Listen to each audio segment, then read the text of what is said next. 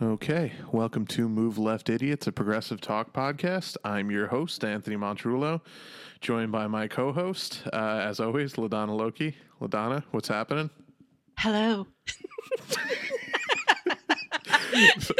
Before we started recording, LaDonna was like, God, I never know what to say when you ask me what's up. What should I do? So I said when I start talking, inevitably my voice changes. It's like, oh, or something weird. So I'm like, I'm going to do something different this time. Hello. So there you go. Hello. Christian Amanpour. And our other co-host, Comrade Dracula. What's happening? How's it going, guys? I got nothing Come better on. to say this time. I wanted your sexy voice. Let's hear it. Hello. Had the time of my life. All right, you're fired. We're done. That's it. It's a wrap. That'll be $50,000 to BMG Music. Oh, shit. I'm just kidding. No, I'm pretty sure their scrubbers only work on like actual recorded versions of those songs. Yeah, probably. That was pretty good, though. I think That was on. I'm right. worth getting sued, right? Tell me I'm good enough to get sued. Totally. So yeah, we're just going to talk about Stormy Daniels for the next 2 hours because I think that's what everyone so wants much to hear. Cover on that. Oh my god! Did you guys watch it? The twists and turns. Oh, yeah, no, I couldn't. No. What did you think? Yeah, no. Obviously, I'm kidding. I think it's just beyond fucking stupid how this is all consuming, and I think we talked about it a little bit last week or the week before, but it's just like. To me, I was like, I don't care who the president fucked. Like, I know it's a story, and I'm not saying that nobody should cover it, but clearly, this is all anyone's ever talking about. Like, Well, that's why I haven't paid week. attention. Yeah, all week I haven't. I told you guys, I've been sort of out of it as far as the news goes, and if that's been really the only story, then it's no wonder because I won't click on it. So I watched it. I don't give a fuck. I watched it, and it was the highest rated episode of 60 Minutes in 10 years. And everyone watched it, and I was kind of like, I didn't know 60 Minutes was still on the air. That was my that reaction. was me too. Yeah, I didn't care. I didn't have any emotion. I didn't have any reaction at all. Well, and that I thought, well, she seems pretty credible, and that's it. So clearly, their journalistic integrity is still there. If they're with Stormy Daniels now, so. Well, I mean, the only thing that's really a story from it is that potentially the money that she was paid to be quiet came from the campaign, which would be a gross violation of campaign finance law, but that's pretty much it. But then you go, of course it came from the campaign. And of course it was a violation of the law. But at this point, if we were just tracking violations of the law for his campaigin, we can't even count anymore because you For start most with the emoluments clause, for that matter, and you never end. It's just one law after another, and the Republican Congress are not holding him accountable at all for anything. Well, Democrats in Congress won't go after that stuff either. Like they're still like, we'll investigate Russia, but we don't want to go after. We don't want to follow the money on his own campaign because then we would be like they'd go after us for the same thing, and Hillary having her slush fund for the DNC as early as 2015 would also get a lot of coverage, and they don't want that either. So, yeah. So I mean, again, it was a slow news week. That seemed to be all consuming this week. So was that really the biggest revelation was just the money? Because they had already talked about that. Did she say anything salacious say anything. No, not really. It was just like, I mean, I didn't even watch it, but I looked through the highlights and nothing. There was no big revelation other than that she said that some thug was like threatening her and like saying like, hey, you better not better not say anything or I'll break your kneecaps. Be a shame if some accident happened to the girl's mother. Just typical, and we know fucking Trump is, a fucking goon who has friends in the mob back in Jersey. So I'm sure that's not that far of a stretch. But did she come across as likable? Like, I had heard some people say that she was kind of funny, and not about that interview, but just in general. Yeah, she's got a decent sense of humor. I mean, she looks like she's fucking partied hard for the last 25 years. I mean, she looks... She looks like the after picture of the chick from the Enema of the State cover, like the Blink-182 album. A little bit. That woman now, it's like, oh, wow. But whatever. I'd love to live 25 years of whatever life she had, doing cocaine every night and just rocking out and whatever. I mean, not to having the affair with Trump thing, obviously, but that's that could be arranged. To me. I'm like, I don't get. That was the other thing. The affair was just one time. Like there was just like one. Maybe it was just like out of curiosity. It was like I gotta no, because didn't she did not accept money from him, right? Like he offered her $10,000 and she said no, basically. Yeah. That wasn't the kind of girl she was. I mean, that's what I remember from before. That's what makes it weirder. It's like, why would you? Because you have a story to sell. Look at how much do you think she got paid for that? I'm sure she did. And I'm sure she'll write a book. Yeah, but he wasn't even I don't think that would have been a big story before he ran for president. Well, maybe you just, screw as many famous people as you can and hope to write a book about them all at the end. I don't know. I don't know. This is already entirely too much Stormy Daniels chat for my liking. Agreed. So no, before we get into all the stuff we're going to talk about this week, I wanted to mention we're on a new platform. You can actually find us now, and I'm sure some of you are listening to us on Pippa, Pippa. Ooh, what's Pippa? It's a new podcast. Heard of it.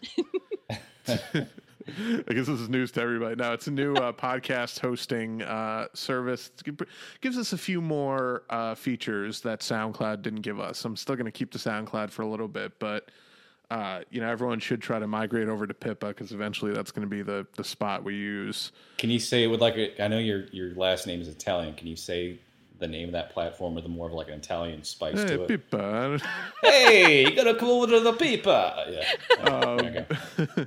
What does that mean? So it's I don't know. I just like the accent. So to find us, you could search shows.pippa.io/moveleftidiots.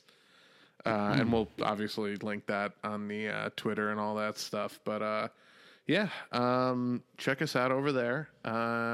Are we still on iTunes? Are we still doing that? Oh yeah, we're still on iTunes. iTunes is probably the easiest for people with Apple phones. Just search for us in the iTunes store, rate, review, subscribe while you're there. So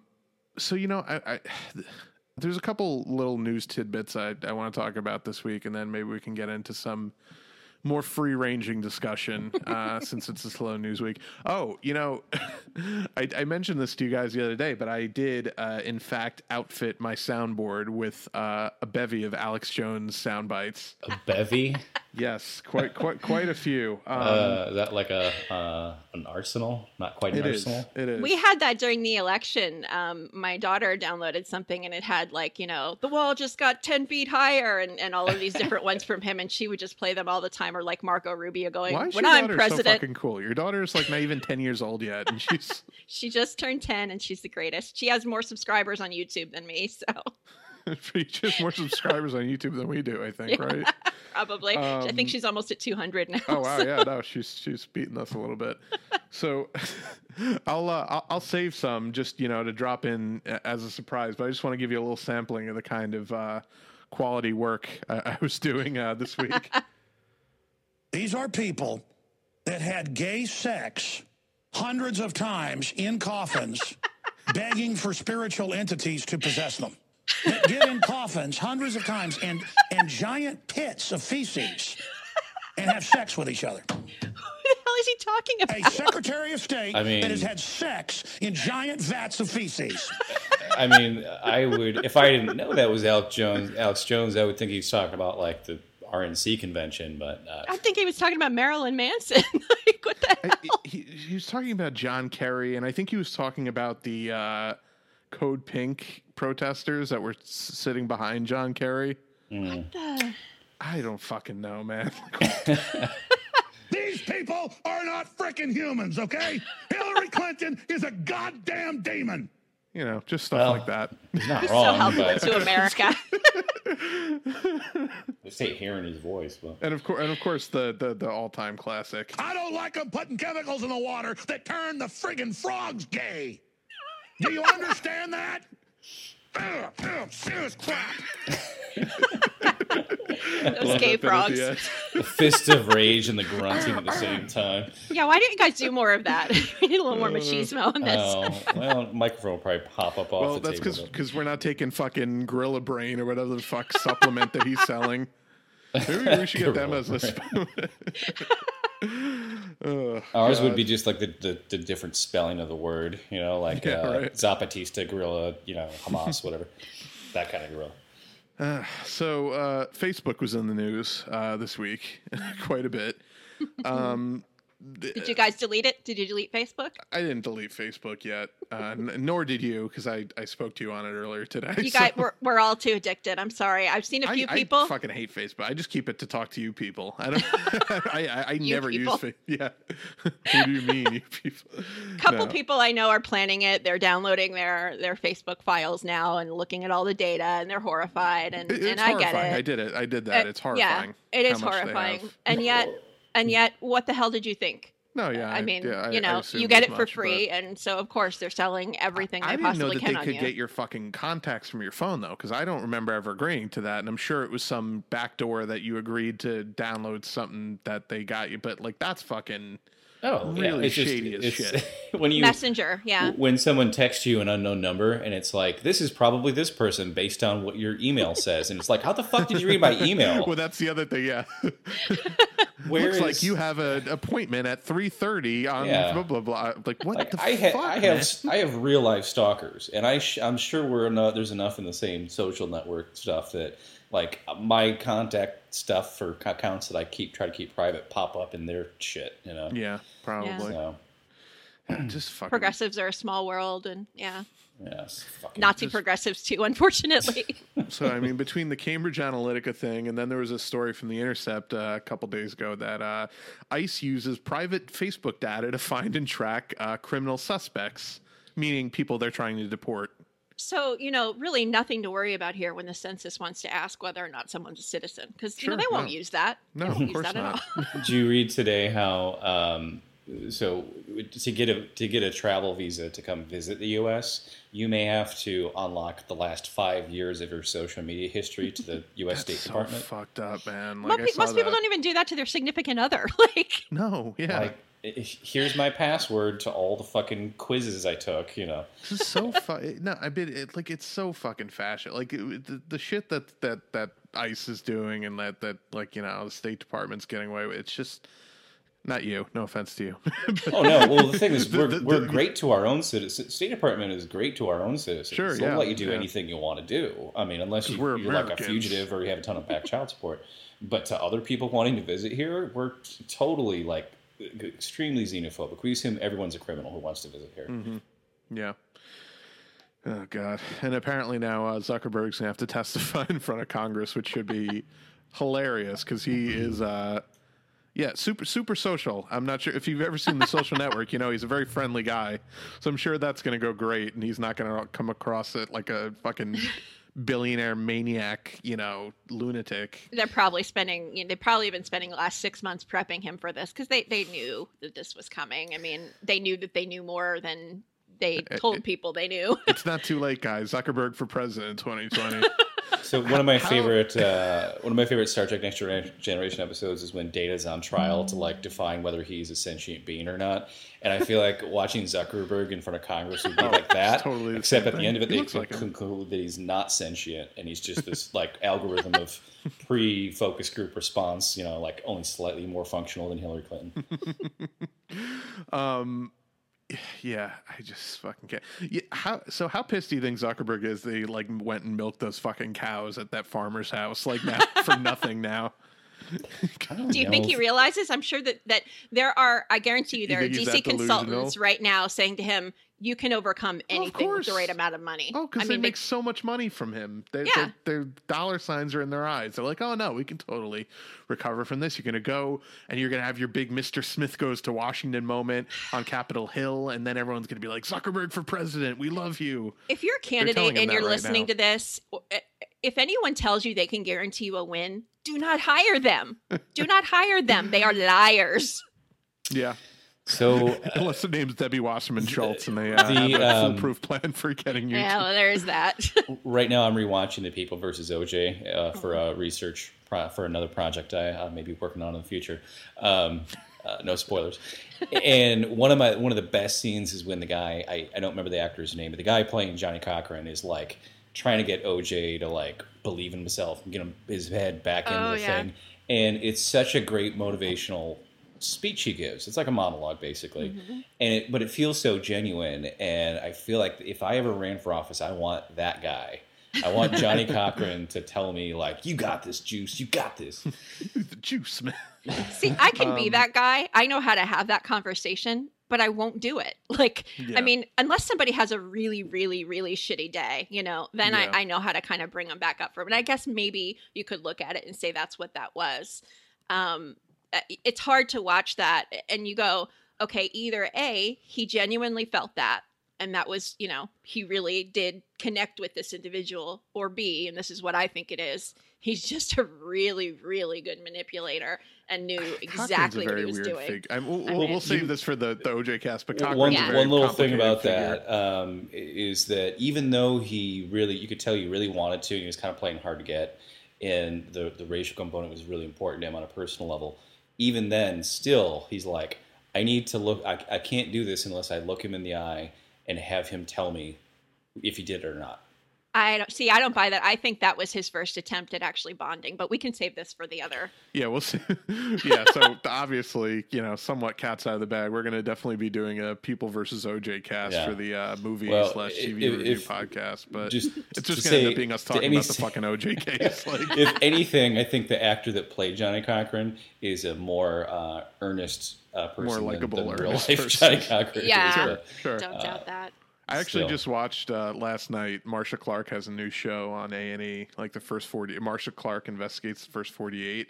Oh, wow. And the first episode was all about the Casey Anthony case, which was just another case where the is prosecution. This on Netflix? No, it was on A&E. But I'll find a link. I'll send it to you. But it was interesting. And there's a lot of stuff I knew, but it's like another case where just fucking slam dunk that the prosecution just completely fumbled. Wait, was it her fault again too? Did she totally like misjudge? Her show is about her investigating controversial cases or like, infamous cases like from recent history. And she looks totally different now, right? Yeah, more. I mean, just the hair is straight now, not. She like changed, I saw she was changed the hair in the middle of the episode just to like I can't not do this when I get nervous. But so that was interesting. But yeah, we'll talk about all that shit on OJ. That'll be a fun one. So make sure that you are subscribing to. Tune in on Wednesday when we're recording and you Patreon. can't actually hear us. Yeah, tap into our fucking tap into my house through my Philips TV. Like just listen. The Mr. Show sketch, the pre-recorded live call-in show. Did you ever see it? Was like such a weird like time. It's like people were calling in. And he's like, "No, that's the topic for next week. This week we're talking about this. Why does everyone not understand it?" It's like, well, wait, but you said the topics like that. No, but that was last week. Now it like just the time dimensional thing of how that would work anyway. David Cross is great. Tough to control the narrative, yeah. So yeah, Mark Zuckerberg's a lunatic. That's all I really wanted to say about that. Have you guys seen The Social Network, the Fincher movie? Yeah, it was great. Oh yeah, I feel like they didn't make him look good at all. Well, I mean, he is a fucking. I mean, from just the stuff we know in terms of publicly available information, he's a huge dickhead who screwed over his friend out of. Look at the start of it. He starts something based on rating whether the chicks at his school are hot or not. Mm-hmm. That's essentially the original function of Facebook. As the revenge start of it. For being rejected. Yeah. Yeah, I mean, when you start from there, I don't know how how your motivations can't be constantly questioned. Well, I don't call him a psychopath lightly or being hyperbolic. I mean, some of the stuff that you hear about him, he really is a fucking. He doesn't have normal human emotions. He doesn't have empathy. Like, he's just like a fucking robot. Like, he's It's hard to tell with some introverts, so I won't go there. But yeah. What was the actor that played him in the movie? What's that actor's name? Jesse Eisenberg. Yeah, he's great. There's a film by what's her name? His Lex Luthor left a little bit to be decided. Yeah, that was a little strange. Yeah, Kelly Reichardt, who's one of my favorite film directors. She did Meek's Cutoff. She did Wendy and Lucy. She did Old Joy. She's basically an Oregon filmmaker. She did a film about a bunch of eco-saboteurs that go and blow up a dam. And he's in it, and he's even more like scary. He's like Mark Zuckerberg, but even more scary to be around in this film. And if you ever check it out, it's called Night Moves, and it's probably one of the most accurate portrayals of like eco radicals I've ever seen before. Named after one of my favorite Bob Seger songs. Yeah, working on some night moves. It's a good song, man. Yeah, Michigan native right there. Is he? Yeah, no, yeah. He's very anti-digital music. His shit wasn't on iTunes until like last year. Well, we've got rappers, we've got Madonna, we've got Iggy and the Stooges, and then we've got Ted Nugent, Bob Seger, and fucking Kid Rock. I was just gonna say Kid Rock. And it's like somehow the South Eminem came up here. Yeah, Eminem is like, he's kind of fallen off.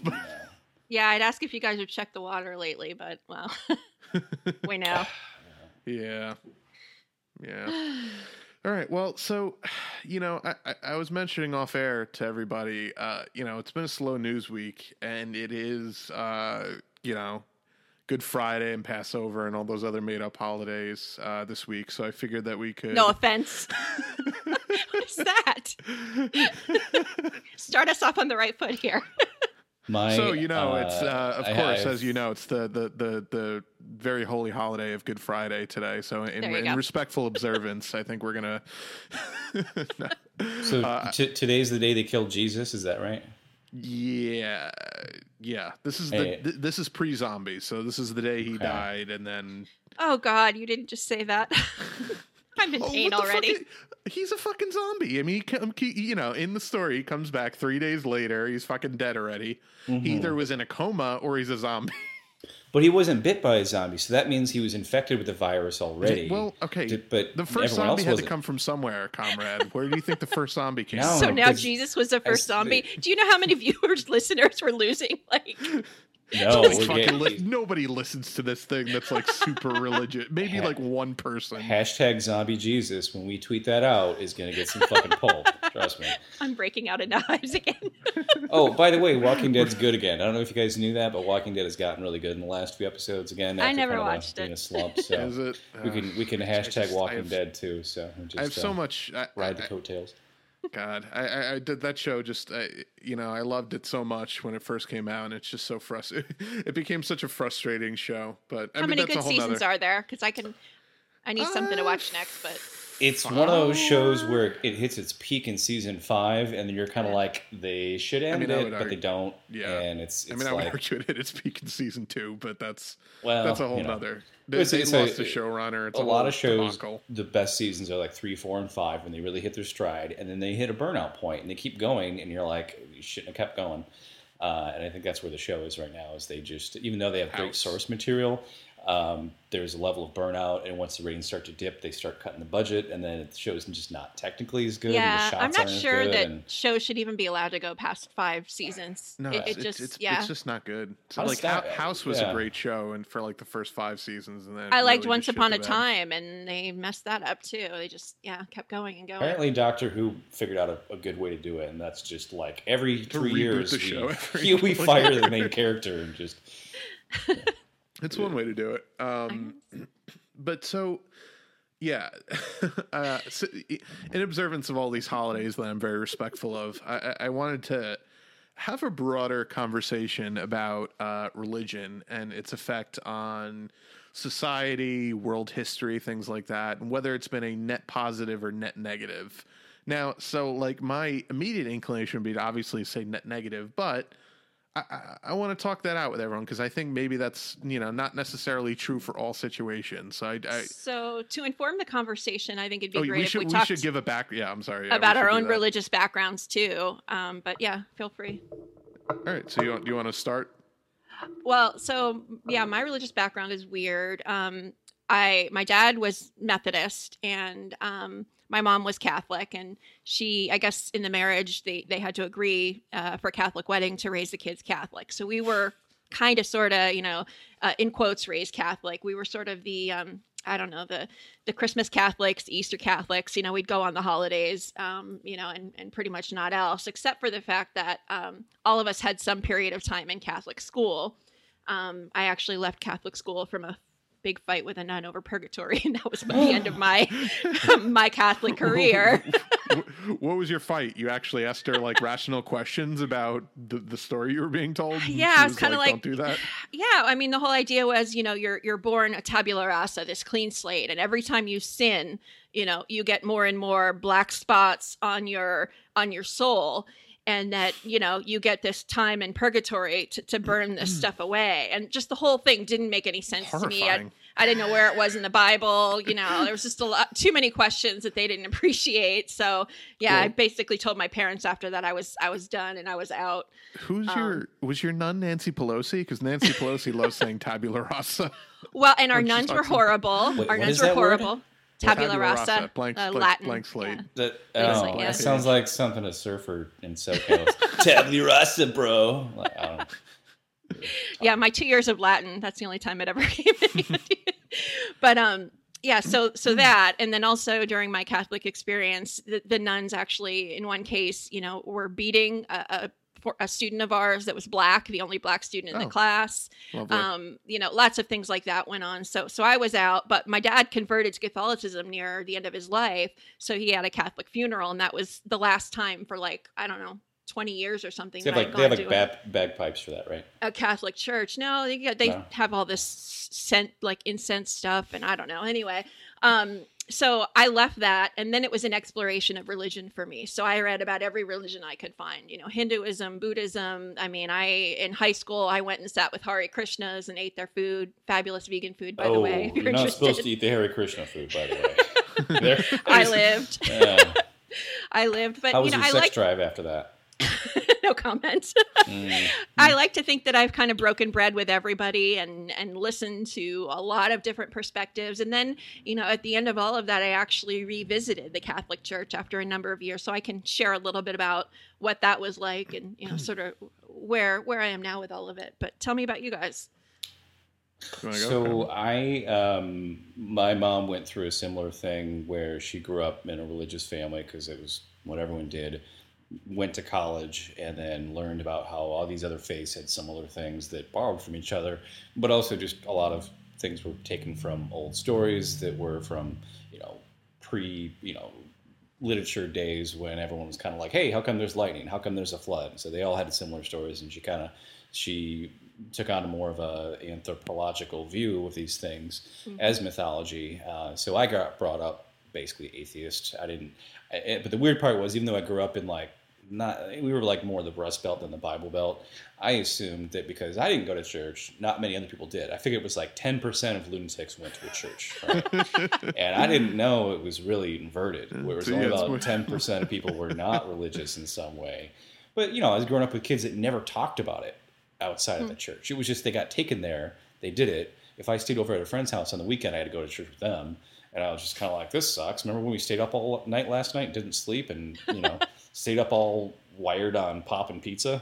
Now you're listening to some pedophile in a dress tell you about how you're going to go to hell. Tell us how you really feel there. I was like, why are grown-ups staying up and singing out of a book? This is fucking boring. But one time I was old enough to kind of think about it a little bit more. I stayed the night with some cousins who were about my age, and they're super fucking religious now. They go on missions to Africa, and it's fucked up, huh? But then we did the Sunday school thing, and it was the extra little down in the basement brainwashing session just for the kids, right? And they're talking to these kids about how when you die, you go up to heaven in a bubble, and in heaven is pure utopia, and everything you could ever want would be there. And of course, my brain's like, how come no one never told me about this shit before? So my hand goes up because I'm like, I'm ready to ask questions. And the person teaching the class was like, yes. Points at me and I'm like, hey, so when I get up to heaven, will all my dead pets be there? And she's like, oh, no, actually, because animals can't go to heaven. And I don't remember exactly what I said, but it would be the equivalent of now being like, hey, what the fuck kind of utopia has no animals in it? Well, that was where I went with my questions too, yeah. So then all the other kids who were there every week, who had been taught this shit all the time, suddenly their brains started to think too. And they were like, hey, yeah, wait a minute, what the fuck? And they all started asking questions. And they were like, so they grabbed me and took me out in the hallway and said, you need to sit out here for the rest of the duration of the Sunday school. And I was like, what the fuck? I can't even ask one question. The whole house of cards falls apart. Like, this shit's not based on much. No, so, it's a very faulty tower. Yeah. And I wasn't doing it to be a dick. I was only like 9 or 10. I didn't know enough to be a dick. I was just trying to I want to know more about your crazy culty things. And it only took one question for the whole class to suddenly the spell was broken. You're making me wonder now if my memory of me, sort of storming away and never going back to Catholic school was actually them telling my parents she's not welcome back after I asked too many questions. So anyway, I guess that anecdotal story was my perception. I was thinking it's a thing that other people do, and it's not many people who do it, when in fact it was a lot more people than I realized. And also having an open mind, but then as soon as you ask an earnest question, if you get if it challenges the question they perceive as to be challenging to the rigid, unmoving rules of the game, they find that threatening, right? And immediately I was removed from the environment. So I was like, all right, well, I guess I'm not going to do this again. So for me, I was definitely raised Catholic, which explains my aversion to it now. Real Catholic or Christmas Catholic? No, well, okay. So I went to public school, but I did have to go to Sunday school every Sunday, which was fucking miserable because it's like the one of the 2 days you have off a year, and you have to or a week rather, and you have to wake up early and go listen to some fucking whatever. But so yeah, my mother is not particularly religious, but my grandmother is extremely religious. So goes to church every day, sings in the choir, that kind of. Did you do communion and confirmation and all that? Confirmation, all the way up until confirmation. I was forced to go to Sunday school. So was that? And when did you do yours? Yeah, because ours was third grade. In third grade, we had to make the decision. I would have been out the door, man. Oh my god, I would have been. So what's confirmation mean? Like you passed the God test or something? After confirmed as a Catholic. It basically is you affirming that you believe in this faith and you're able to answer questions about it and that kind of thing. The Catholic Church is like a jealous girlfriend who constantly is in need of your validation. Come on, please tell me that you still believe. Tell me that you're a good Catholic, please. Who are you talking to on the side? And doing that for us in third grade when we hadn't even really had a chance to think of anything. I think that was by design. They wanted to get us in there, sure, yeah. Because if you wait till 8th grade, I think you lose a lot more people. In third grade, you just kind of have to. Well, because literally the second I was confirmed, I was like, all right, great. Never going to church again unless I'm going to a funeral. And that's pretty much what's happened. I've gone to church for funerals and weddings. And you couldn't bring me in one if you... So where did you lose the faith? Where did you lose the faith? Wait, why would you assume he did? I'm trying not to. I really am trying to not be a dick, but when I when I learned to think for myself and I really listened to some of these stories, I'm like, nobody lived inside of a fucking whale for 30 days. Nobody, some guy named Noah didn't build a fucking giant yacht-sized boat by himself and put two of every animal on it. Or cruise ship size, excuse me. Cruise ship size fucking boat and put two of every animal on the planet. Well, all of that is whether you take a literal interpretation or whether you read it as allegory, as story, and different religions interpret it differently. So for the Catholics at least, as far as I can tell, they mostly think it's literal. No, it's the opposite. Well, for all the churches that I attended, it was the opposite, in fact, and it was more evangelical Christians that tended to take it more literally. Yeah, and in fact, the Catholics are open to science; they're open to a lot more than Catholic some of the members others. are. The Catholic Church as an institution up until Francis was really not I would not say an open-minded organization. I mean, fucking John Paul used to go to Africa and tell people in Africa not to use condoms because it's against God's will. It's the birth control is a different piece. People are. It's the most AIDS-ravaged fucking country in the world, and you're telling them not to use condoms. Like, real responsible and fucking. But did he tell them not to use condoms because Noah built a cruise ship-sized boat? So here's my thing. If it's allegorical, excuse me, all it's saying is, like, look, you should be a good person, be good to your neighbor, all this shit, like all stuff that we can all get behind, right? Mm-hmm. Why do you need to go to church every week in order to... You don't, actually. And if you talk to some people, they will say that the church is in you and the church is anywhere where there's a group of people gathered. Catholic Church's official... I mean, the Catholic Church...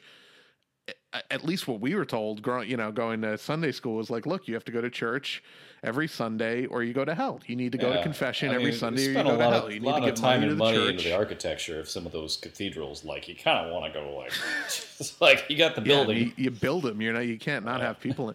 But no, so, like, look, I have no problem with people having faith in something. And again, my thing is, like, I always struggle with the internal thing of, like, I don't want to be a dick and I want to respect people's opinions, and beliefs, but also but their opinions are bullshit. But they're bullshit. Like if I like genuinely went around and said, like, I think I can go to Hogwarts. Like, I really think that if I study hard, if I really study hard and, like, I practice my spells, like, a fucking owl's going to come for me and I'm going to go to Hogwarts. People will be like, well, clearly you're fucking delusional. Why do you believe something that's not clearly made up by somebody just because it's in a book and you read, like, so to me, it's like. But some of them don't take these things as made up. I mean, some of the quote unquote miracles that they talk about, they believe really happened. So they don't see it as a fiction. No, I agree. Yeah. But that's the part that makes me crazy is it's like, how could you possibly take the word of some guy who wrote this in a book fucking 2,000 years ago, who wasn't even around for this. These aren't even first-hand accounts. These are third-hand accounts. The book of, like, Mark, which I think was the first one, or whichever one it was written in, like, 200 AD. After 200 years after Jesus supposedly lived. Well, their defense would be that you had 4 different accounts, Matthew, Mark, Luke, and John, and they're all pretty darn close. They're actually very contradictory. There's a lot of stories that contradict, but that's not even the. But, like, so what's why do people believe that stuff? But they're built off of each other also. Because they were poor and uneducated, and there was a church, and that was the center of the community from whoever took over their continent 500 years ago. It's just. There's a need for it. It served its purpose. Well, that's why I wanted to talk about this broadly, because I my initial thing would be like, is religion a net positive or a net negative? And I would say maybe in Byzantine, times, like it maybe was a positive. It kept certain societies in check. Now, it clearly, I think, has outlived its usefulness, and it's a net negative on society, because you can look at every single war that we've been in since basically World War II, and you could say, well, and actually even World War II, really, you could say say all major wars have been fought in the name of religion, and way before that, thousands of crusades have been all these things, all this murder and killing has been done in the name of religion. And it's like, that's done in the name of religion, but I don't really believe it's for religion. It's for power. And it's the religion is the umbrella under which, they get people, they control people, because they tell them this is not about me wanting power for our country. It's about, for God. And therefore they have a higher reason to continue fighting. It's a mechanism for control. That's true. But do you think they'd be able to war because of religion, though? Do we really bomb Iraq because of religion? I mean, that's what I'm saying. Yeah. But the thing is, though, that's true. It is for power, and there are people that exploit religion for those purposes. But would people be as susceptible to following along with these charlatans if religion wasn't such a ingrained concept? Like, would you be able to convince somebody that you need to kill?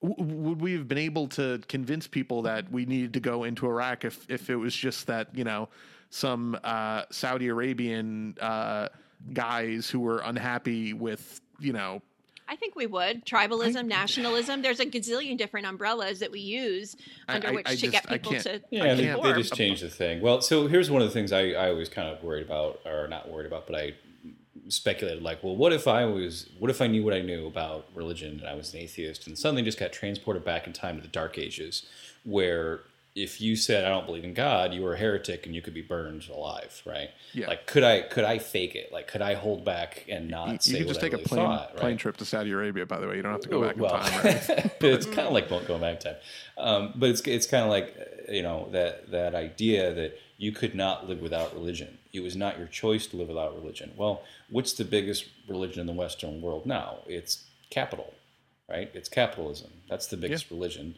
That's the thing we're all supposed to have faith in. And if you don't believe in it, you are a heretic. And good luck trying to live without money. You'll probably have to live on the street, and you'll get the shit kicked out of you at night by the cops or someone else who's living on the street. I mean, literally, you try to live outside of the world of capitalism completely, and you will be made a criminal instantly. So, money, I'll do anything for you. Right. God, money. I mean, 9 Inch Nails, yeah.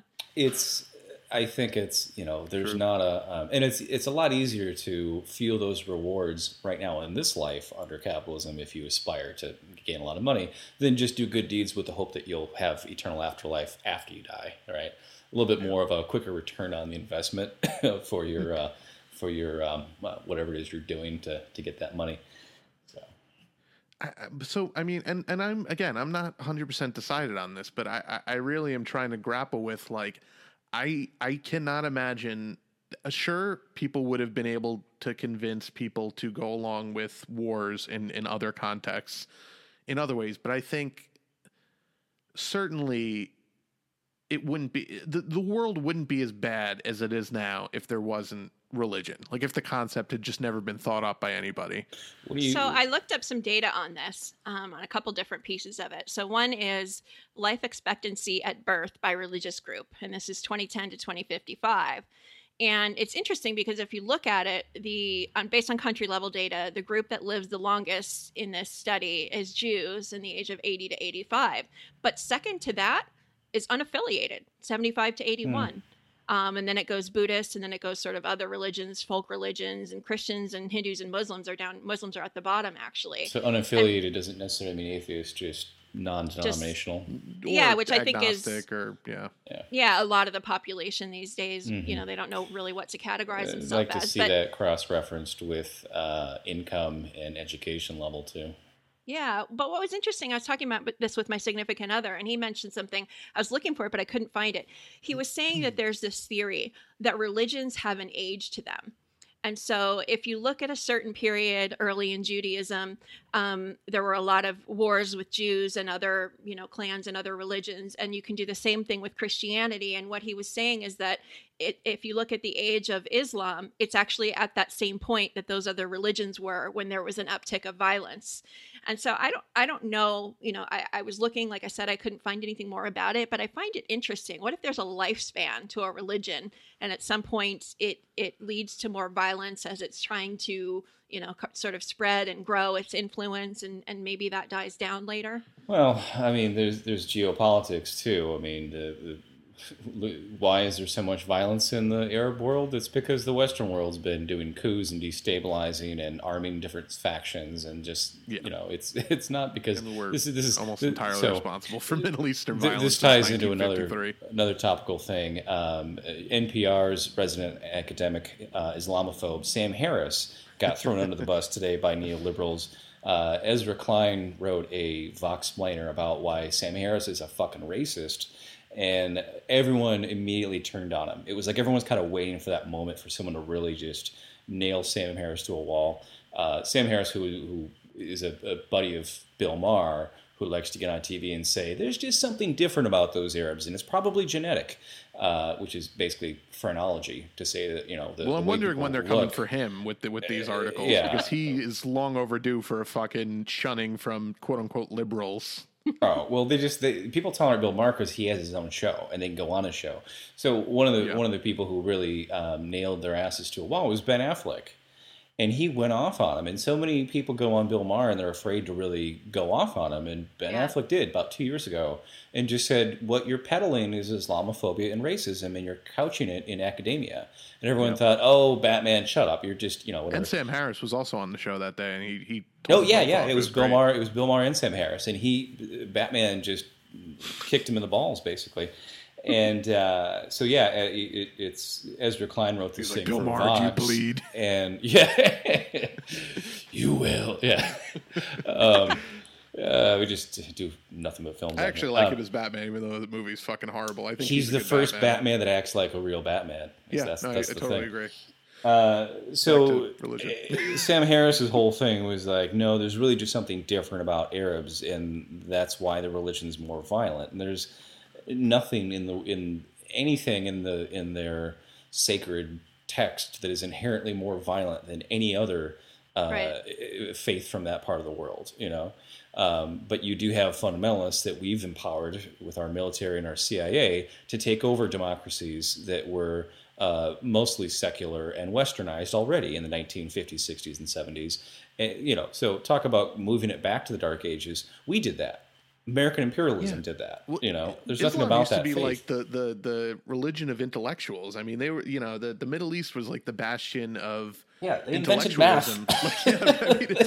We just fucking systematically destroyed and strip mined their land for natural resources, which is why they're the most natural resource devoid fucking area in the entire world, basically. And there's a book called Jesus Lived in India, and it actually theorizes that, there's a period we know about Jesus's birth, and then there's like 30 years missing, and then he appears later. And there's this theory that he actually spent time in India and picked up Eastern religion. And so then they say you can kind of see that influence in some of the messages in the New Testament. So we all agree that Jesus was an actual person in history. I think we're all on the same page. I think he probably was. There has not been any actual physical, records of that, and I would. Well, I thought the Shroud of Turin. Romans that's not a real had thing. Independent records of that.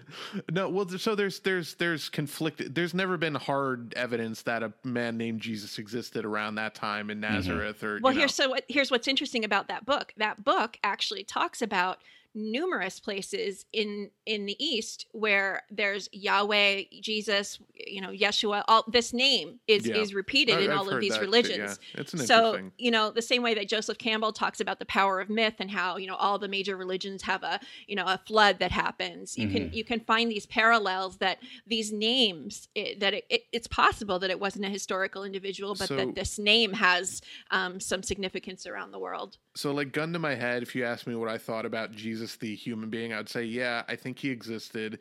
He was a man, and I don't think he ever claimed he was the son of God. I think he probably, like you said, was a really smart guy who went around learning all of these different philosophies. Wait, so you're Jewish? Is that what you're saying? No, because I don't believe that Moses parted the fucking Red Sea either, and then with a staff. Well, if the wind was right at the certain low tide, it could have. Yeah. But no, I think that there probably was a guy named Jesus or Jesus or whatever the fuck his name was, or Jeff, and he the world according to Jeff. He probably was a smart guy who picked up all these different philosophies and just taught people like, hey, be good to each other, don't be assholes, like don't, and then be excellent. They could have ended it there. Think about how a story changes when you tell it to somebody secondhand and then they tell it to somebody.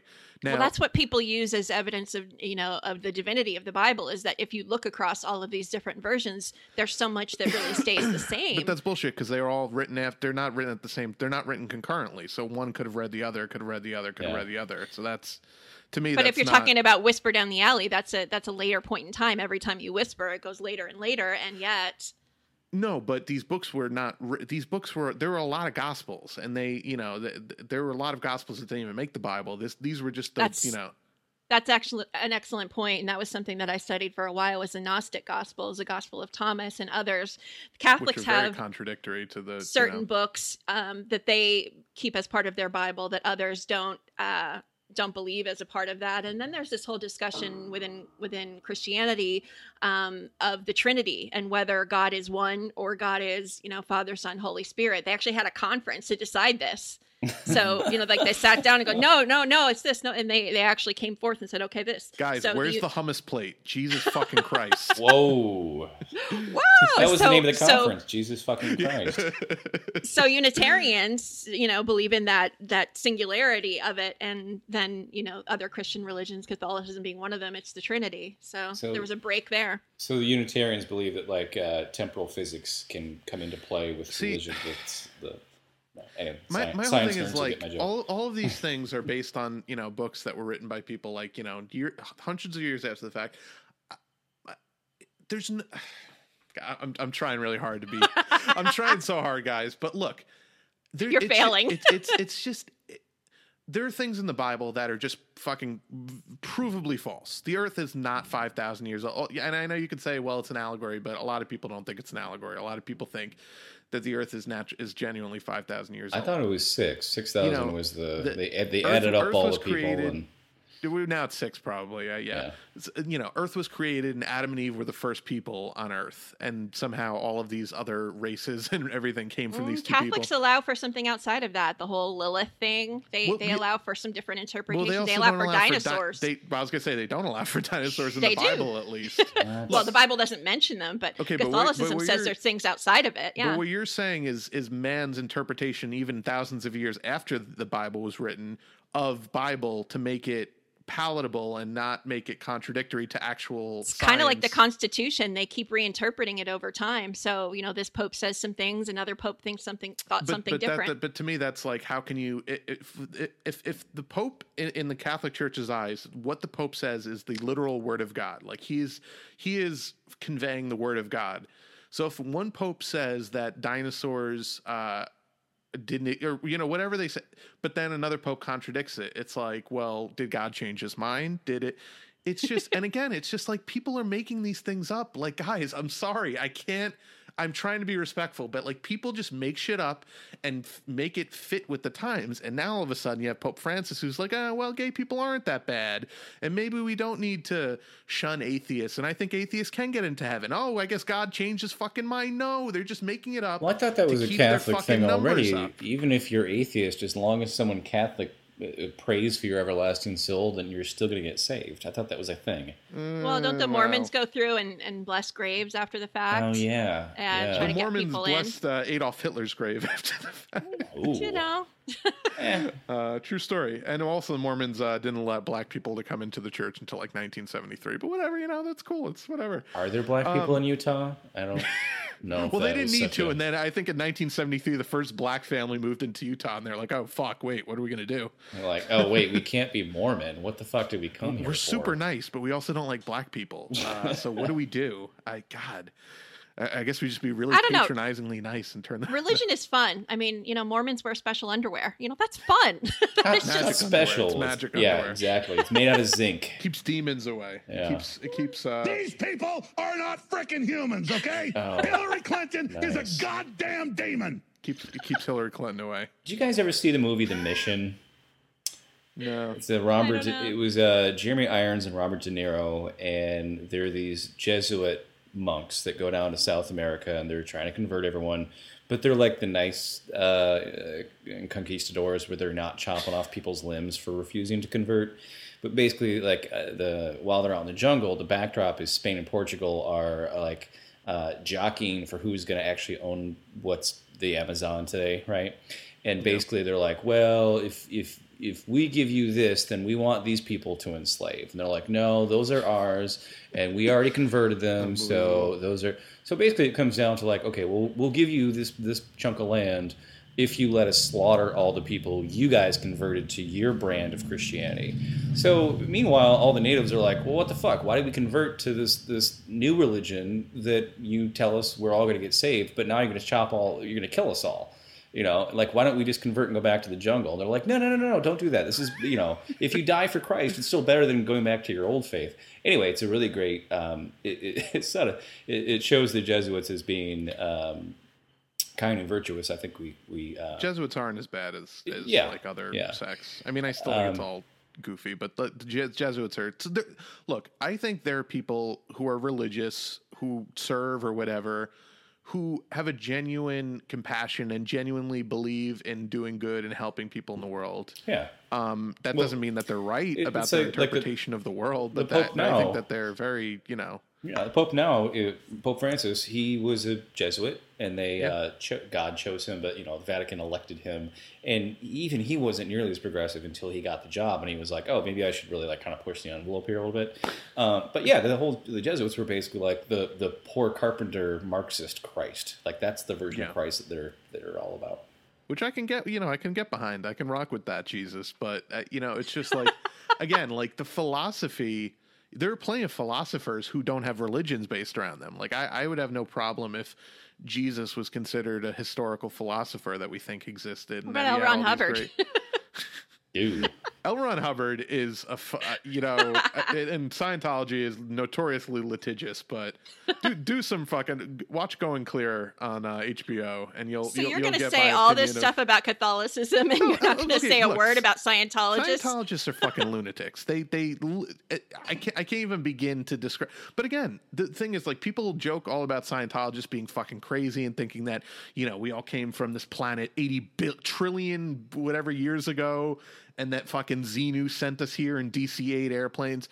Guys, that's not that much crazier than the shit that Catholics believe or that Jews believe or that Muslims believe. Scientology is really close to Mormonism. It's all about or that Mormons believe. They started to learn about planets and post-industrial. They had telescopes and shit. And they started to incorporate that stuff. Like when you die, you inherit a planet that's all your own. You're the king of that planet. And inside of the nuclear it's all like powered perks volcanoes, that they try to lure you in with. It's like, oh, you guys join ours, you get a fucking planet. Yeah. Join ours, you get the 47 virgin women, which was not even remotely. Which sounds like torture. If you're a guy and you've been with some virgins. God, it's like fucking. That sounds so tedious. Like. But it's not a reward. No, not at all. But so it's just like, to me, it's like, like clearly people are, it just. So maybe what I'm trying to say is what do you guys what would your answer be in terms of, is it a net positive or net negative to society from the beginning of time until now, the concept of religion? Okay, so Patton Oswalt has a good stand-up bit about this. I think has some truth to it, where before there was any government, any law, any kind of ethical, moral, anything, it was just whoever was bigger and stronger would say, I want that thing, or I want whatever I want. I'm going to smash someone's head with this branch and kill them for it. And somebody who was smaller or weaker and maybe smarter was like, what if I trick him into not doing that? What if I tell him there's a special reward for not clubbing me to death for the thing that I have that he wants because he's bigger? And so that was kind of his joke, was like, we invented this whole system of supposed morality to stop big, strong cavemen from killing weaker, smarter cavemen. And then it got so out of hand that it became an institution, and as an institution, it did the terrible, awful things that we were trying to prevent individuals from doing by having some kind of moral, ethical and code embedded in that. But, again, even on a personal level, it's like you see how that just ends up being like, well, Jesus said, smite my enemy with my AK-47, whatever the people that think that Jesus was actually violent, militant, That somehow Jesus would have been like a conservative fucking right winger. Yeah, supply side Jesus, yeah. I like that, supply side Jesus. So what would your? I guess I would say, it's. I didn't live through all of time. I can't experience every different. We think the Crusades are bad things, which they were, conquering North and South America in the name of God. Crusades are bad things. Columbus was like, hey, I'm going to do this, and we're going to enslave all those people. Day one, that was all done in the name of the crown, which was basically God at the time. Net positive, I don't see it at all today through the lens of history. But say, if I lived 2,000 years ago and I was watching people die of famine and just like, and somebody shows up and goes, hey, if someone's hungry, you have a duty to feed that person or to give them water, because the guy upstairs says that's the right thing to do. And whether you get a reward or not, it's still honorable. Like, I'd be like, all right, yeah, let's go with that. Let's at least entertain the idea that there is a greater good to doing good deeds than just I want what I want for me and myself. So and I think a lot of Buddhism wasn't always nice and friendly. It used to be all pretty fucking violent too. Hundreds Getting of violent years again, ago. unfortunately. Yeah. So great. Speaking of Jesuits, great Scorsese film he just did. I think it's called Silence. Yeah, I haven't seen that yet. Yeah, it's got the kid from Hacksaw Ridge basically playing the same character. Yeah, Spider-Man. But it's it's a great, like, here's the Jesuit Christians versus like the violent Buddhists, and they're both kind of on the same level as far as what they think. The only difference is the Buddhists at the time in Japan, feudal Japan, where they were kicking out all the foreigners and killing everyone who wasn't their religion, basically said, well, everyone that worships the sun is going to be saved. That's all you got to do, worship the sun. And the Jesuits were basically teaching people in Japan to think that, no, you have to, forgive your sins and to be saved. So just that one little slight difference was enough that they were killing each other for it. So anyway, great movie, completely unlike any Scorsese film I'd ever seen before. And it's amazing that you can still completely do something that's still a masterwork of cinema that you would never suspect was the guy who had done Goodfellas and whatsoever. You didn't answer the question. No, I think, like I said, it's subjective. I think now, the last 2,000 years, no. But if you'd asked me, let's say if I lived 2,000 years ago, I would say yeah. Sure. Well, you know what the Buddhists back in feudal Japan were probably saying? You know what? I will go to hell before I sit here and I watch this country and the world turned over to these savages. I'm done. I'm pissed, and I'm not putting up with it anymore. Yeah, that's probably what they were feudal saying. Japan in the 1600s has a distinctly Texas drawl to it. I'm not sure how that happened. These missionaries coming in here with their Black Hawk helicopters, and they rode a boat 16,000 miles to get here. All right, so okay, that's a somewhat solid answer. I'll let you off the hook for that one. Let me off the hook. I'll keep going if you want. I just don't have a strong opinion. That's the only thing. That's fine. I mean, I think unfortunately my answer is mixed as well. I mean, you can definitely point to good things that have been done in the name of religion, and you can point to bad things that maybe people thought were going to be good, that were done in the name of religion. And I guess it all points back to humans. And as long as it's humans interpreting it, we're imperfect beings, and it's going to be imperfect. We aren't God, and we can't be. And I guess maybe there's a few people that have tried to say they are, and that's a whole other Waco, a whole other discussion. I tend to take it from the macro level, and certainly you could look through history, and I don't know that you can really tie it that way. I mean, obviously there's net positives and negatives. I don't know that you can add or subtract it and come up with a clear answer. So I would take it to the personal, from the macro level to the personal. I would go for myself personally. I think about periods of my life. I've searched constantly, for answers, for meaning, all of that. And I remember, being in confession in 3rd grade and going, wait, they're telling me that this guy I'm talking to has a direct hotline to God. And so I need to confess to this guy so that I can talk to God, but I can't, like, on my own, and so I had issues with that. And I would actually make up sins. I seriously made up sins, because they would be like, I'd say, I don't have anything to confess. Well, surely you do, child, and they would force me. So I'd be like, I was a really good kid. I didn't do stuff wrong a lot of the time when I was, younger anyway. Well, yeah, so what kind of sin do you make up? I'd be like, I'd be like, parents, or you'd I'd be like, that. I did that too. That was what I did. Yeah, I'd be like, I thought something bad about my brother. You know what I mean? Like, stuff like that. Uh-oh. Like, I don't know. And, so in the end of it, it would be like, say 10 Hail Marys and, call me in the morning kind of thing. And so that was my perception of Catholicism. And years later, going through hard times in my life, what I will say is that when you have nothing, when you just feel the most hopeless that you can possibly feel, and you sit there and you have this, like, do I even want to live moment? What I will say is that faith can give you something to get beyond that moment. And so for myself, I do think of that there's some kind of reason, meaning, higher power, whatever you want to call that.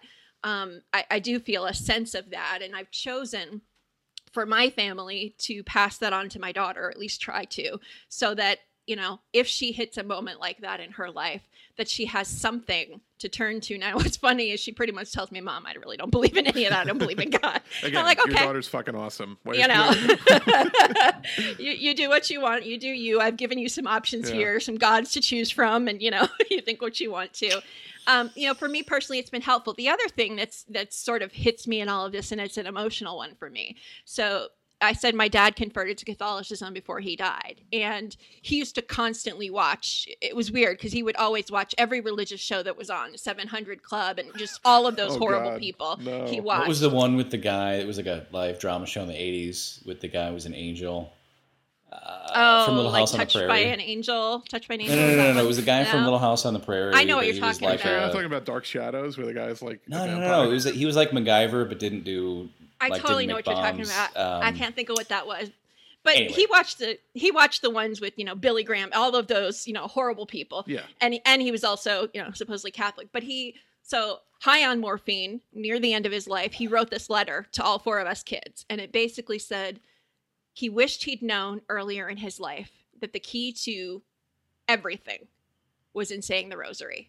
The key to, getting beyond anything, whatever. And I think he was going through this thing where he'd done some stuff he wasn't proud of. I know he was confessing, stuff to the priest. And I think that he felt that was some sort of a way for him to leave this earth in peace. And so years later, when I was going through my own hard times, Catholic Charities actually helped me out and my family. And, I had some more further discussions with them on the whole thing. And they said, well, you have sort of a juvenile understanding of Catholicism because you left, fairly early.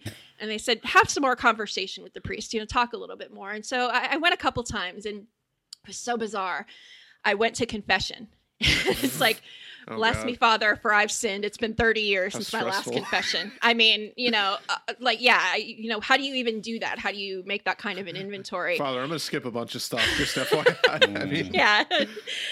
And, but it was a genuine moment for me of just going, I'm reaching, I'm trying, I want to clear some things out. And it was actually amazing and super powerful for me. And so I expected the same answer. I expected the, say 10 Hail Marys and whatever. And it was amazing. So at the end of whatever, the things I kind of came to and, reasons why I felt at war with God because he took my father from me and the things that had happened hard in my life and that I blamed God for and all of this stuff. He just said, after this, go out into the sanctuary, this gorgeous sanctuary in the church, of course, because Catholics build beautiful churches. He said, go out there and I want you to just sit for a while. And I want you to just think and meditate about God's love for all of us and, the incredible power of his forgiveness and sort of all of those things. So he didn't give me the instruction that they used to. Church had changed very much. And for me, it was a different moment. It was more, more Zen, less uniform or whatever. It was a little more Buddhist to me than I had remembered it.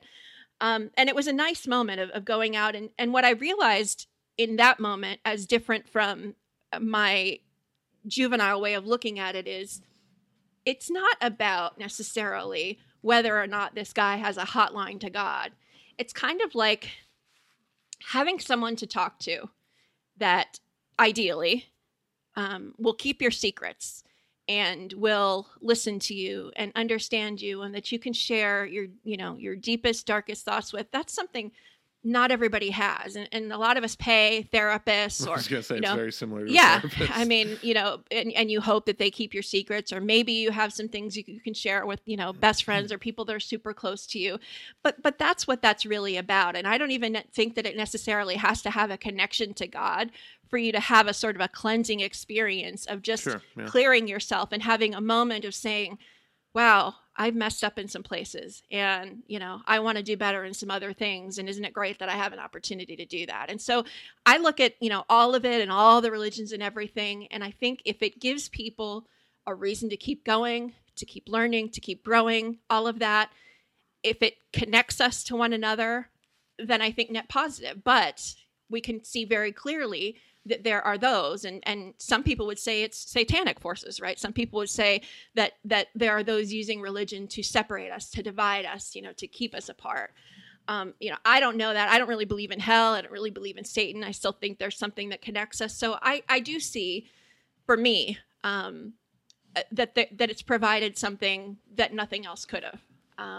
So I see some positives. And also I think in what Comrade talked about earlier, in the doing of good deeds and the helping one another, if people need a reason to do that stuff, and religion is the thing that makes them give when they wouldn't otherwise, great. Mm-hmm. But, do that. I mean, the war stuff sucks, but the war stuff would happen whether or not religion were there. Right. Well, and so the people who are living their daily life are, living a religious life. By and large, it's benefiting them in those ways. Most everyday people aren't going out on television and saying, you need to donate money to me for the sake of God. Most people are, struggling with like paying their bills or some kind of addiction. And, mm-hmm. That's what their faith is helping them with. Right. So for them, on a personal level, I think probably very much so. You do notice that in the last 15, 20 years that God has kind of left all the politics in our country. Like there was the Reagan Revolution, that was kind of like all about God. And, then George Bush, God stuff. Cheney was kind of like, not really. I don't really give a shit, And then Trump was like, whatever. Like I guess there's evangelicals for Trump. But like how much? Some members are trying to. Some members are trying to bring it back, though. I forget who in his administration was just arguing that. Well, there's some fundamental. They want to have DeVos is a lunatic. Like they want to have religious, things back on government grounds, some stuff like that. So there is a piece of that. A bit, but it's not really that's the thing I feel like took its place was actually talking about real economic inequality, which up until 10 years ago was never actually talked about on television, much less in our political discourse. That's why I like this Pope. Yeah, that's why. That's why that Pope fucking invited Bernie to the Vatican. God damn it! And he didn't even talk about it. If the Pope fucking invited Hillary, she would never have shut the fuck up about it. But of course, he wouldn't have invited her because she's a fucking capitalist.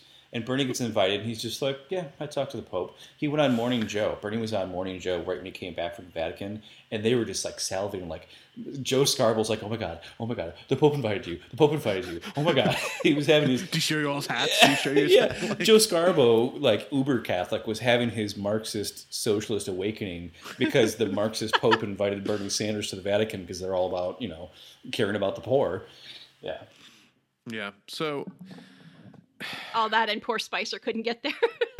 I think he actually got there eventually. Eventually he did, after he left, but Trump didn't help him. All right, so let me try to unpack my complicated fit. And I feel bad now saying like shitty things because that was nice what you said, LaDonna. And I'm trying not to That's why we shit have the balance over. Here. Yeah. You do you. It's fine. I'll be the Lennon to your McCartney. I'll come in with my pessimism and shit all over everything that you love in this world. No. Think about it though. The other day you sent me that song that was like a beautiful religious one, and what did I send you back? Wait, which song? That's the song you sent me the other day. I forget what it was, but it was nice. And then I said, this one's more my speed. I was like, heresy, 9 Inch Nails, God is dead, and no one cares. Oh, what was the one? Oh no! I sent it to you as a joke. We were talking about the God's Not Dead franchise, and I was like, guys, there's a song called God's Not Dead that's like a power pop anthem, and the lyrics to the chorus are "God's not dead, no, he's surely alive." Very. It's a nice song. Innovative. Well, the funny thing is, it had a good like power pop melody, and I was like, oh wow, this is like an earworm that they're going to try. I wanted to not like it. Children of America with, but it's really goofy when you listen. But that's all. There's a whole nother. I'm getting off topic. Yeah. So all right. So let me try to. I'll try to be. Nail this to a cross, dude. Just do it. So look, I think that there's nothing wrong with people who are in dire situations, people in jail, people, in extreme poverty, people who are in horrible home situations. Turning to God, you just think they're stupid. I can think that they're believing in something that's not true, but I mean, I have no problem with them because I think I think a lot of therapy is just kind of a different side of the same coin. It's like you're just trying to cope, and people find different ways to cope. And like, look, if that's the way people cope, then that's fine. And I respect that. And I think everyone copes in their own way. I get on a podcast and bitch about things that annoy me. You know, some people don't have that outlet. So I totally get that, and I respect that. And those people should donate to our Patreon. Patreon.com/moveleft. No, but $3. So, you know, we didn't even get into the whole like systematic kid fucking of the Catholic Church, but that's a whole nother, you know. Yeah, I mean, that's a whole nother. Speaking of the Catholic Church being good at keeping secrets. Oh, yeah. They keep a tight lid on that, you know. Emphasis on tight for them. I mean, you know, but. And it's not just the Catholics with that. Let's be honest. A lot of religions. They're the fucking worst about that. They definitely are. They definitely are. That's but they're why not fucking the only Ratzinger resigned. You couldn't convince me that he didn't resign because he knew about it and or participated in it, and they were like, hey, why don't you just go hide forever until you fucking die? Like, he's the first pope that resigned. The Nazi pope, right? Yeah, the Nazi pope. Yeah. Well, they needed someone to take the heat in between. They needed someone to take the heat in that in-between period, and they hoped to have cleansed it before this pope came, but then more kept coming out. Yeah, well, this pope is also actually an apologist for certain bishops, so that's why I'm not like super sold on him as everyone else is. I found out recently. Well, it's a tough one when you're forgiving of everything, when you believe that you can confess and be forgiven of anything. How do you deal with that? Look up this pope in Brazil and some of the stuff he did with some of the bishops down there. It's not. I'm not saying it's good. No, I'm just saying he's not. It wasn't a matter of forgiveness. It was a matter of, hey, shut these people up. But that's the way the Catholic Church operates. It's like Washington. It's a machine, you know. Well, and it is about property. That is why they had males, you know, priests. It is about, you know, passing on property and that kind of thing. So there was a definite financial component to the church that you can't deny. Yeah, no, it's absolutely. It's like a business, you know. I mean, they fucking take in money and they don't have to pay taxes. So it's like Game of Thrones, where the church suddenly gets all uppity and like, hey, we're gonna put the king and queen in jail, and you're kind of like, whoa, that's, you know, that was really based on history of. Are you telling me Ratzinger's going to demand a trial by combat at some point? Yeah, before he croaks. I would watch that. If he's participating in it, that'd be fucking hilarious. Like him and his fucking his you know, Emperor Palpatine fucking posture, like, you know, ultimate power. No, a lot of people don't like Cersei Lannister on Game of Thrones, and not to mention the fact how this is going to be the hottest take of all time if you actually say that Cersei is a good person on Game of Thrones. No, I feel like she's the most relatable villain of any TV or film in 10 years. She's like, you understand how much fucking pain she's gone through to get where she is and the things that she's given up to appease other people. You know, sure. I mean, she's lost all of her fucking kids, which she knew was going to happen. You know, like, it's, I don't know, great fucking villain. Yeah, I don't disagree. And Lena Headey, phenomenal actor. I don't know, I love it. It's a lot more relatable than Ramsay. I mean, it's, you know. Yeah. Not, but so. I haven't watched Game of Thrones yet, guys. Well, you don't plan on it. You don't like violent shit. So I'm gonna watch it. I just really. So here's what you do. Don't watch the first two seasons. Watch season. Start at season 3, and nothing will make sense. But there's less characters to follow, and you can at least kind of like keep track of it. Watch 3, 4, and 5, then jump back and watch 1 and 2. And then watch all the in linear. Is this like Star Wars? Don't listen to any of this. This is crazy advice. If you watch it, watch the beginning. The first couple seasons are great, but they're confusing. But they're great. It's confusing. Yeah. There's so many characters to follow. Don't watch it because you don't like you're like not into really violent things, and it's gratuitously violent at times. So I probably wouldn't tolerate it. Okay. No. If you don't like violence, it's gonna. I mean, there's like genital mutilation. It's not a pleasant show if you're not into. No. I made it through Black Mirror. Is it a lot worse? Oh god. Oh yeah, way fucking worse. Black Mirror is pretty sterile compared to Game of Thrones. There's a whole season of torture porn where you're just like, this doesn't help the story. Just brutally torturing another. For just I like a good story, so it makes me torn. Maybe I can fast forward. It's a great fucking story, but all right. So all right, back to religion. Yeah, back to religion. So look, so I just wanted to mention that because I forgot to mention that in my original diatribe against the Catholic Church. But look, I think in early days when people still thought that like spitting and turning around 3 times warded off demons, and they thought that yeah, right. You say Beetlejuice 3 times, then Hillary Clinton. I'm throwing salt over my shoulder right now. And they thought that like rain was like angels' tears and things like that. I think for those people who are literally not even as evolved as we were, like mentally, like their brains just weren't, people think that Jesus was probably like 4'7". I mean, we've literally evolved as humans considerably since Jesus may or may not have lived, like the average man of that time was like under 5 feet. So it's like, I think people who are that simple probably needed something to keep them in line. I think. Ouch. It's like the Bon Jovi song. They needed something to believe in. No. I mean, literally, we're living on a prayer. People of that era where there was just, but you can apply that to today and basically say that someone that believes things is too simplistic to need that to get along. No, but it's not a matter. It's not a matter of IQ. I think it's a matter of just it's just we can't even fathom what it was like to live in ancient times. The Wi-Fi was really spotty back then. It was horrible. There was just fucking no 4G. It was like maybe you get like some like that the emergency like that little 3 bar. But no, look, and I'm just saying that maybe, and I think it's a net negative. I'm just saying maybe to the people of that era it was necessary because they would kill each other in the streets for whatever.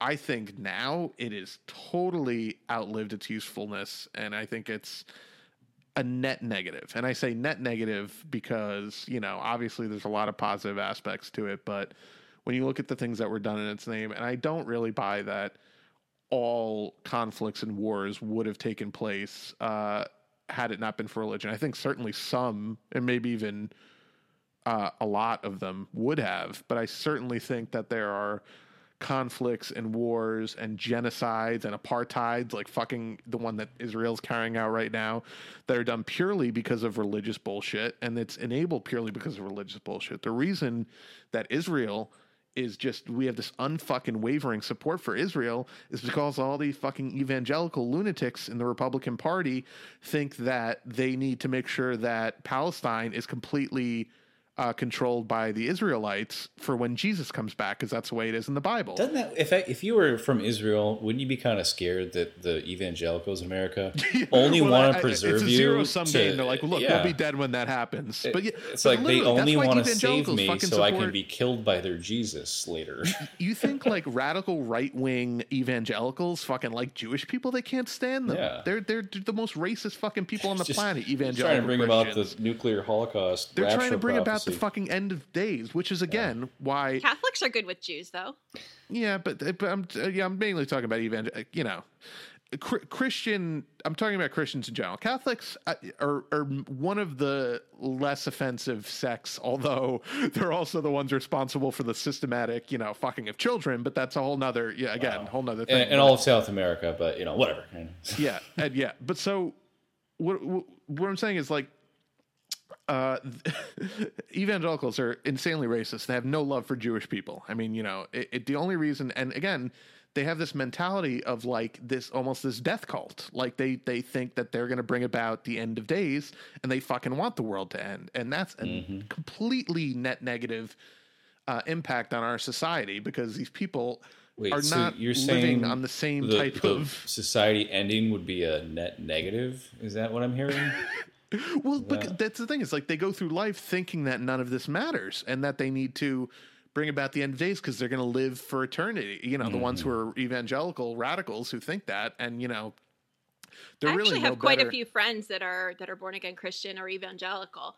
Had lots and lots of hours of discussions with them, and one of the things I said was, how can we punish people who let's say you were standing there, and these, miracles or whatever happened with Jesus, but you weren't nearby to see it. Tree falling in the woods. I don't know if that happened, or people now that weren't there. How can you judge them the same way if they didn't have the same view as someone who supposedly saw it with their own eyes? How can you see it on Twitter? I believe everything I read on Twitter. So. Wait, so what do you mean? Like what? How could? Are you? This is you saying this to them when you're talking. That's what faith is. Yeah. Is you don't have to see it. That's what they say. It's right. Faith is. Right. I mean, But it's not faith if you saw it with your own eyes. That's my point to them. That those people did not have faith, and you're expecting me to have it? That seems unfair. Sure. And the whole concept of faith is, just don't question. It's like you just believe because people tell you.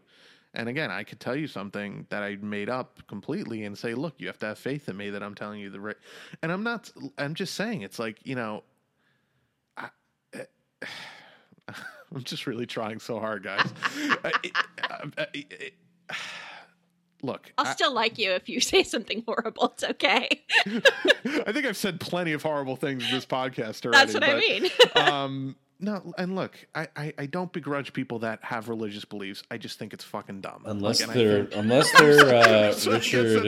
What's the guy? Richard Dawkins? Yeah, I begrudge that guy's atheism. Fuck that guy. Well, there's a whole breed of new atheists, people like him and Sam Harris, who are just fucking racists and phrenologists masquerading as intellectuals, like you were saying. Yeah. Like those people. Bill Maher is a fucking Islamophobe and a racist, and I don't want anything to do with him. And I wouldn't consider him the same type of atheist that I am. How many white guys who are, Alex Jones and Bill Maher, like their fan base, that crossover, that have this, like, I'm a cross section. No, I feel like it's a big crossover nowadays. Maybe, I'm sure, yeah. Probably now.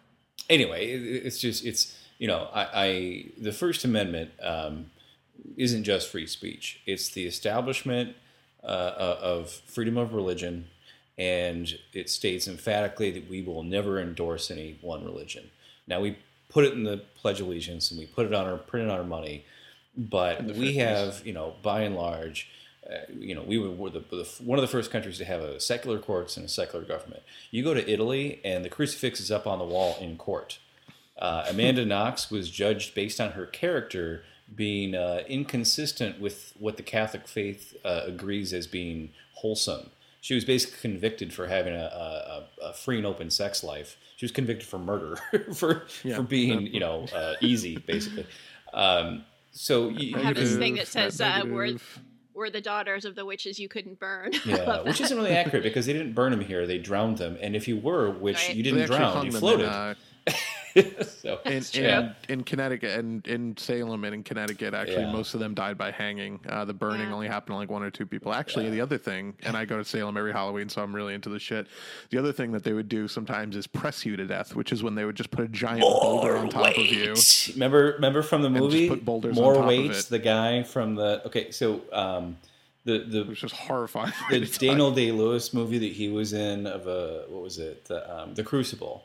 Yeah, I haven't actually seen that. But it's good. I know that's about the Salem witch trials. Right? Oh, if you want to see, like, if you've ever been to court and have seen like a kangaroo court, this will put the fear of God into you, because speaking of religious hysteria causing horrible, unspeakable, huge tragedy. But there's this moment in the film, not to spoil it, where you think like rationality is going to take over, and then someone just goes in the courtroom, causes an outburst, and so says, "I see the devil. He's right here. You can't see him, but I can see him." They're like, "Oh, well, that trumps all the evidence we just had." There's in the movie. There's a guy. Ever been in a room where people start speaking in tongues? Well, only if there's. I've seen it on TV. It's hilarious. There's a guy in that movie that they're like slowly crushing to death, and by putting more stones on top of him, he's like, it's horrible, and he's protesting the whole. The concept of it. They're like, confess and we'll stop, and he just goes, more weight. He's just like, fuck you. That's probably Giles Corey. That would be my significant other. That would totally be his take. The only man to be killed for witchcraft during the Salem witch trials. That's probably who that was. We always joke that he'd set on fire if he walked into a Catholic church. So we make a good pair. I don't know. I mean, I believe in reincarnation too, so I don't know where that adds into Catholicism. I have lots of irrational beliefs, but the other thing that we didn't talk about in all of this, so DMT. I haven't done acid, but I understand that. I really want to try DMT. There are substances that can give people the experience of having talked to spirit, God, something that is beyond all of us. And there's something, sort of common that all of these people come back with that I find really interesting too. And maybe it's a chemical reaction, and maybe that explains a lot of our religious experiences. I mean, we could talk for 3 more hours about, the afterlife and what people like this is a total bag of spiders or whatever the fuck you want to call it. But, we're either gaining or losing tons of listeners. If anyone knows where we can get some DMT or some ayahuasca, I'd totally be down for that. So, Peru. When I was only 3 years old, I understood what death was, and I completely understood it for some reason, and it terrified me for a long time. As it should. And I thought, well, once I die, because I didn't believe in an afterlife, right? Even as a young kid, I understood, like, that's it, you're done, you're gone. And the idea that once you're dead, your entire existence, your consciousness, your being just disappears, and you only get, 70, 85 years or so, and then you're just gone. It's discomforting. And that, if you think about that, it's like, wow, that's really scary, because everything I ever am now will be erased and will just turn into a fish or a tree or a cloud. And it's like, well, wait. Nothing, just cease to exist. The flip side of that, though, is everything I am now used to be a blade of grass or a cloud or a tree. I'm only me right now because I used to be all these other fucking life forms and forms of matter. So not to be too, Neil deGrasse Tyson about it, but to me, that's the reincarnation that actually makes me feel. Does that mean I'm God? No, it means we're all God. It means all matter and all energy is all one united thing. And it's only our narcissism of society that tricks us into thinking that we're not all connected and that we do have to go up to a higher prophet to get, that phone line to God. When in reality, Bill Hicks was right. We're all on the same wavelength. We've just forgotten it. Yeah. I don't disagree with that. I can buy into that for sure. Yeah. I think that, the concept of when you die, everything just ends is fucking terrifying. And I think the questions of like, how did we get here? Why are we here?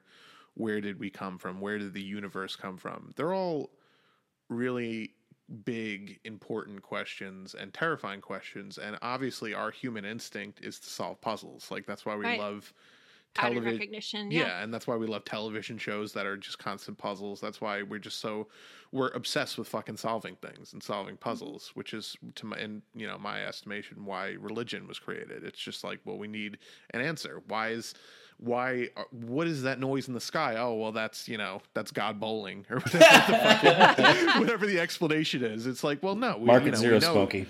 We later figured out that it's a process of, pressure systems and but I think that most of the universe is explainable in time. And, there are just going to be some things that we're never going to have the capacity to understand because well, that's the thing is I think a lot of people have had these mystical experiences that they can't explain, whether it's with what they perceive as a ghost or a parallel universe. I mean, a lot of these things we don't understand yet. Guys. That's what I posted on Facebook earlier. I'm like, I believe in science and data and facts. Also me, we're all screwed because Mercury's in retrograde. I mean, like I'm comfortable with embracing my contradictions and all of that because we don't have all the answers right now. Not to constantly bring everything back to a pop culture reference, but that is why Dana Scully was maybe the most amazing character in TV of my lifetime, of our lifetimes. Fucking love Dana Scully.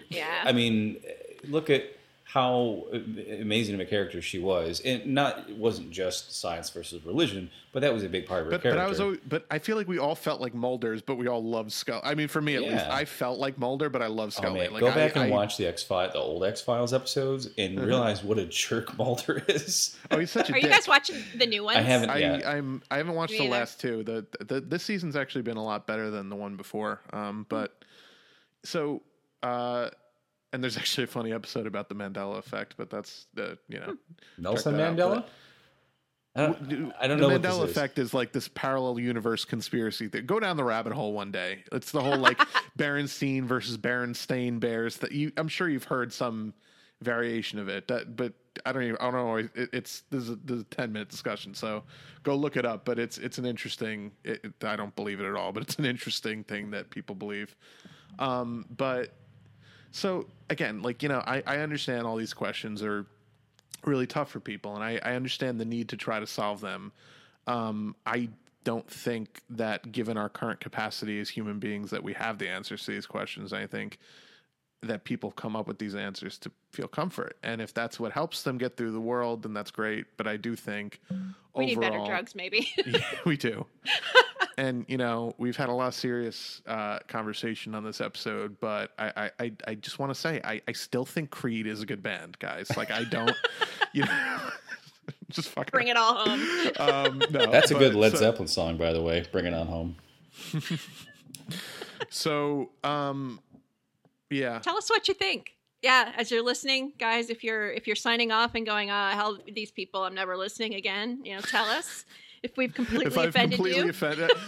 There's not a group I haven't offended in this podcast. So it's all good. You know, we should actually, before we go, we should talk about our unpopular opinions, even though I've said about 30 of my own unpopular opinions today. You guys go first. I forget mine now. I think we shouldn't. I think there's always a big, like, well, you know, I don't want to infringe on other people's religion. I think that people who are still devoutly religious are holding back society today. That's my unpopular opinion, and I think that we could move forward as a society if we stopped fucking listening to religious people and just, you know, people are dying all the time of things that we could be coming up with cures for, because we've had years of fucking moratoriums on stem cell research. It's like there's no fucking reason that we shouldn't be doing stem cell you know, it's just there's a lot of things like that where I'm just like, I think you know, I think it was Jim Jeffries had a really good stand-up analogy about this, about how like society is like a series of train cars, right? You know, the front of the there's 3 cars, right? So the front car is filled with like 13 people. And those are the atheists and the scientists and everyone trying to feed coal into the fire of the engine, right? The middle car is a little bit more full, and that's agnostics, right? Now, the back car has about 100 million people in it, and that's the people who still consider themselves religious. And I don't know what car to get in. Well, and Jim Jeffries is like, you know, the guys up in the front car have to be thinking like, look, I could just pull this pin right now. And those other 2 cars would. I just like that analogy, and that's kind of how my unpopular opinions. I kind of feel that way. I'm going to challenge that and say that when I was much younger, I kind of felt like that because I was immersed in people that were far more religious, and I felt like evangelical regressive religion was a bigger part of our politics, and I don't see that it is anymore. Not nearly as much as our financial system, which of course is capitalism. And as far as what really holds us back as a society, what's stopping the pharmaceutical companies from no, you know, what's stopping us from curing diseases? It's not religion, it's capital. It's trying to come up with a treatment and not a cure. That's the thing that's holding us back right now. No, I agree with that too. But that's still, I think global capitalism is the world religion, and has been for, you know, ever since Marx wrote about it. He saw the future, hundreds of years in the future, and that's why he was so right, and why he was so dangerous at the time, why they exiled him from Germany, and why the right wingers still curse his name, because they know that deep down he's right and they hate it. Yeah, no, I agree with that. Yeah, I would venture to say it's probably a blend of the two. I think certainly in America, it's capitalism. I think globally, you could point to religion and capitalism as what ails society, and why, you know, certain situations are the way they are in all these countries. I mean, you know, but I agree that in America, capitalism is the fucking, you know, money is our religion, and that's certainly what's God wants you to take out a loan. Yeah. No, but I think they're a lot of times one and the same. I mean, you look at people like those like Creflo Dollar, who tells his parishioners that he needs $50 million to buy a private jet because God wants him to have a private jet. And who do they go after? The poorest fucking old people dying of cancer who have no money already. People that are just scamming out of the last fucking dollar. It's like, well, you'll get into heaven if you give me your last $10 to your name, and it's like you're on fucking chemo drip in your trailer park, and it's God. I better write a check. You know, it's like no. That should be illegal. That should just be fucking illegal to do that. You guys are going to kill me with my unpopular opinion. We are. What's your unpopular opinion? It's not about abortion again, is it? No, it's worse. Uh-oh. Oh, God. What the fuck? I'm not Jenny McCarthy. Oh, no. I was so worried about this when we were having this conversation earlier. There is a link between vaccines and autism. Oh. There's a link. All right, I'm going to tell you why. Okay. I'm going to lay it out for you. Okay. All right. Now, I understand that there's a logical flaw in conflating personal experiences and, taking those to apply to the world. And I don't believe that vaccines cause autism, but I believe there's a link. And I'll speak from my own personal experience here. My daughter is on the spectrum. We know that we're giving a lot more vaccinations than we used to, a lot more, and they don't necessarily need to be given at the rate or, at the timing that doctors are now recommending. And there's an entire biopharma, conspiracy around, pushing that agenda. And there's certainly lots of things in vaccines that we don't need to be putting in our kids. And I think that's, evolving definitely over agree time. with that. Yeah. I was like, go on. So, my experience was this. My daughter got some major vaccinations. The first time she had 6 done at once. They pushed 6 into her leg. I think she was about a year and a half old. Within 24 hours after that, she had her first febrile seizures. And that was when we first started noticing things were different. So it's difficult, right? Because timing-wise, when you would start to notice speech delays and things like that would be probably around this same time period. She didn't have speech delays. She had other things, other sensory stuff going on. I waited for a while after that because I was concerned, was there a link? Obviously, she had a major fever and that led to the seizure and, other problems. I waited a couple of years after that. And she didn't have next vaccinations until she was, I want to say, about 3. We had the exact same experience. She had vaccinations. I had fewer at the time, but she had them, another fever, and more febrile seizures. Febrile seizures are common. They happen in lots of kids. Do you think that's a reaction, an allergic reaction, though? It could very well be. But what I will say is that since then, and I have not chosen not to vaccinate her. I still vaccinate her. I do it at a different speed, at a different schedule than others do because of these experiences she's had. Every single time we get around, we have a year and a half of very severe symptoms that eventually, subside and go away. And so it may be that it's not so much that these vaccinations cause autism, but that the shit they flood a kid's system with sensory wise, when they've got so many other things happening, it may be that somehow, I don't know, for a period of time, makes symptoms worse. I mean, there's definitely an effect. Your body reacts when you introduce, pathogens and other things, into it. It has an immune response, and it may be that there's some link there. So guys, you can send me your hate mail if you want to. I know the studies that have been done. It's a pretty nuanced view of it. Nuanced. Yeah.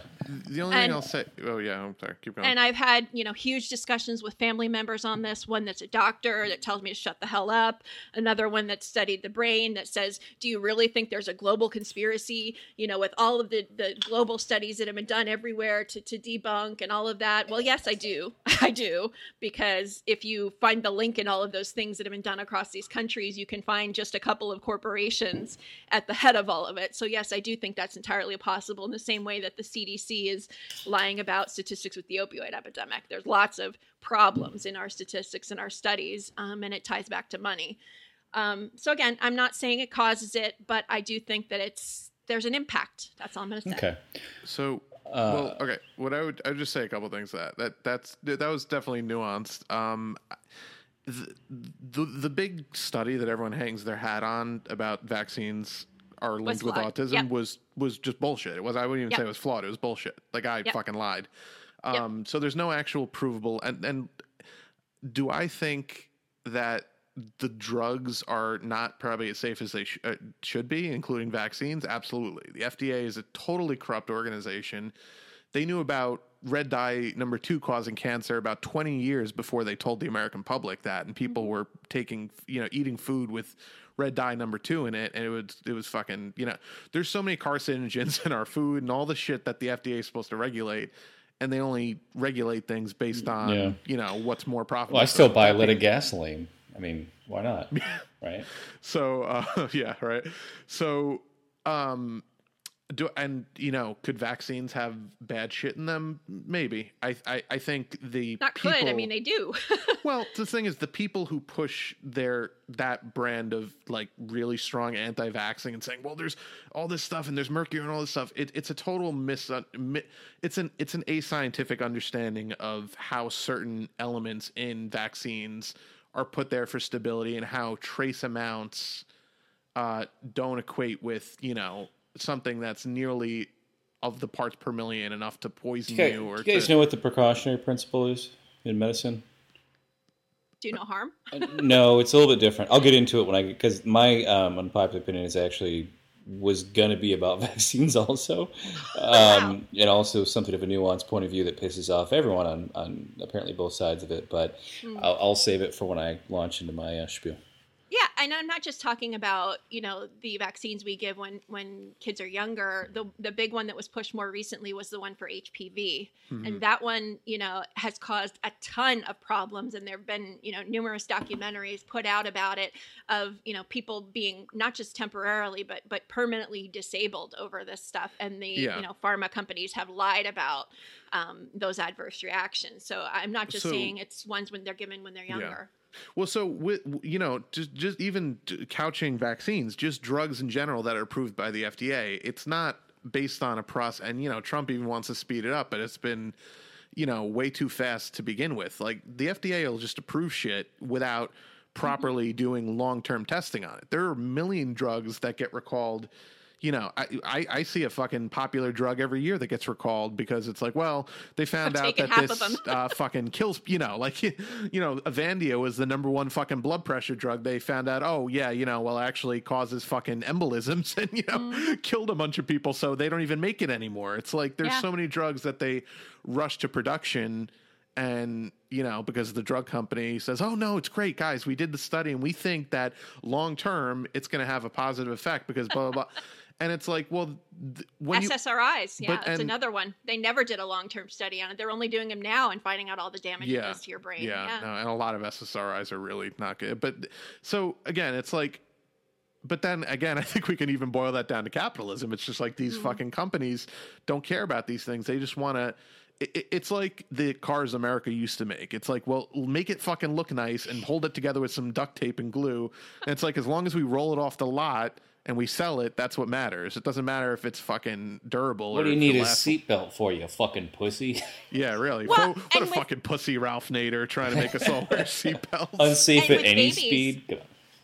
And with babies, you go back to, okay, so if what made less of an impact or more of an impact to parents was the baby crying when they got the shot. Hey, let's combine 5 shots into one. So now we'll give all of it in one dose and we have less baby crying. That certainly can't be healthy for a kid to fucking shoot 5, But they do. And again, I think that a lot of people who are, vaccines equal autism are just not basing they're basing it more on feeling than they are on there's actual a ton science, of genetic studies and other things, and there's numerous forms of autism. I mean, there's so much we still don't know. Sure. Absolutely.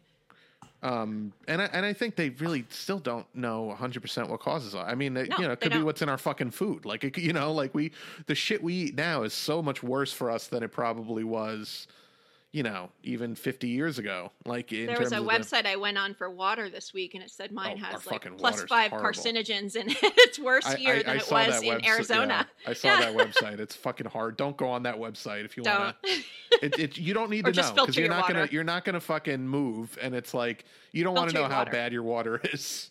Yeah, but true, even if you filter it, you can't get some of this out. So anyway, comrade. Yeah, all right. So I spent a lot of time on the West Coast, and I got to know a lot of the people that are very, I don't know, they're sensitive people, and some of them are hypochondriacs, some of them have genuine allergies, but there are people who have created an entire ID poll around being sensitive to different kinds of food allergies or pollutants or whatever.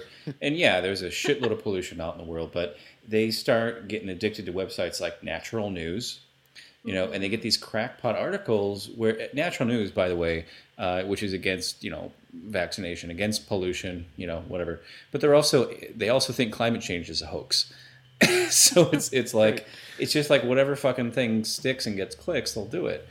Well, then look who's behind these, because sometimes you'll find it's evangelical groups or others. So. Yeah, and they're framing it as a or Jehovah's. Like Jehovah's thing. Don't believe in medicine or something. When I lived out west, the city I was living in, big city, some neoliberals were trying to get fluoridation passed, and it was one of the last cities that had never fluoridated their water. And they tried to do it behind closed doors, and it was a bunch of like healthcare pharma lobbyists that were behind this, and people got really freaked out. And there was a referendum, and it like the people that didn't want fluoride in the water won by a landslide. And there was some really good reporting done that showed that there was the people that were for it they were basically saying there was a dental health crisis amongst poor kids of color in the city. They were conflating statewide figures with the local metro figures, and they were using numbers that were 15 years old. Well, someone did a FOIA request and found out that they were totally fucking lying, and they lost that election by 21 points. Well, every local people of color community group, from Indian reservation riverkeeper groups to the local NAACP chapter, they were all against fluoridation, right? And they basically said, well, look, it might be good for your teeth, but swallowing it is not good for your entire skeletal system. And there's people that have all kinds of other health issues that it's not good for them. So they were applying what's called the precautionary principle that says even if there's an overall health benefit for most people, if there's even a slight risk of extreme negative harm for a small fraction of people, you should not mandate it for everyone. Yeah. That's the precautionary principle. And kind of the same thing where we used to vaccinate for things that were universally life-threatening. Measles, mumps, rubella, polio, not life-threatening. Which are all making a comeback, by the way, because people aren't vaccinating their fucking kids for those things. But here's the thing. If everyone who wants to get a vaccine for it is vaccinated, then how would they get it from someone who's not? Wait, say that again? If you're vaccinated against polio or measles, mumps, rubella, how would you get it from someone who wasn't vaccinated from it? If you're vaccinated, you wouldn't. It's the unvaccinated people. It's the babies, for example, that haven't had time yet. I think that's people's argument. So, is that it's a net negative to society because you're putting everyone at risk. All right. So going back to what you were talking about, LaDonna, it's not that all vaccinations are necessarily bad. It's the volume, the number of things we're vaccinating for. This is my unpopular opinion that gets people on both sides mad at me, saying, it's not that we vaccinate at all. It's the kinds of things and the number of things, right?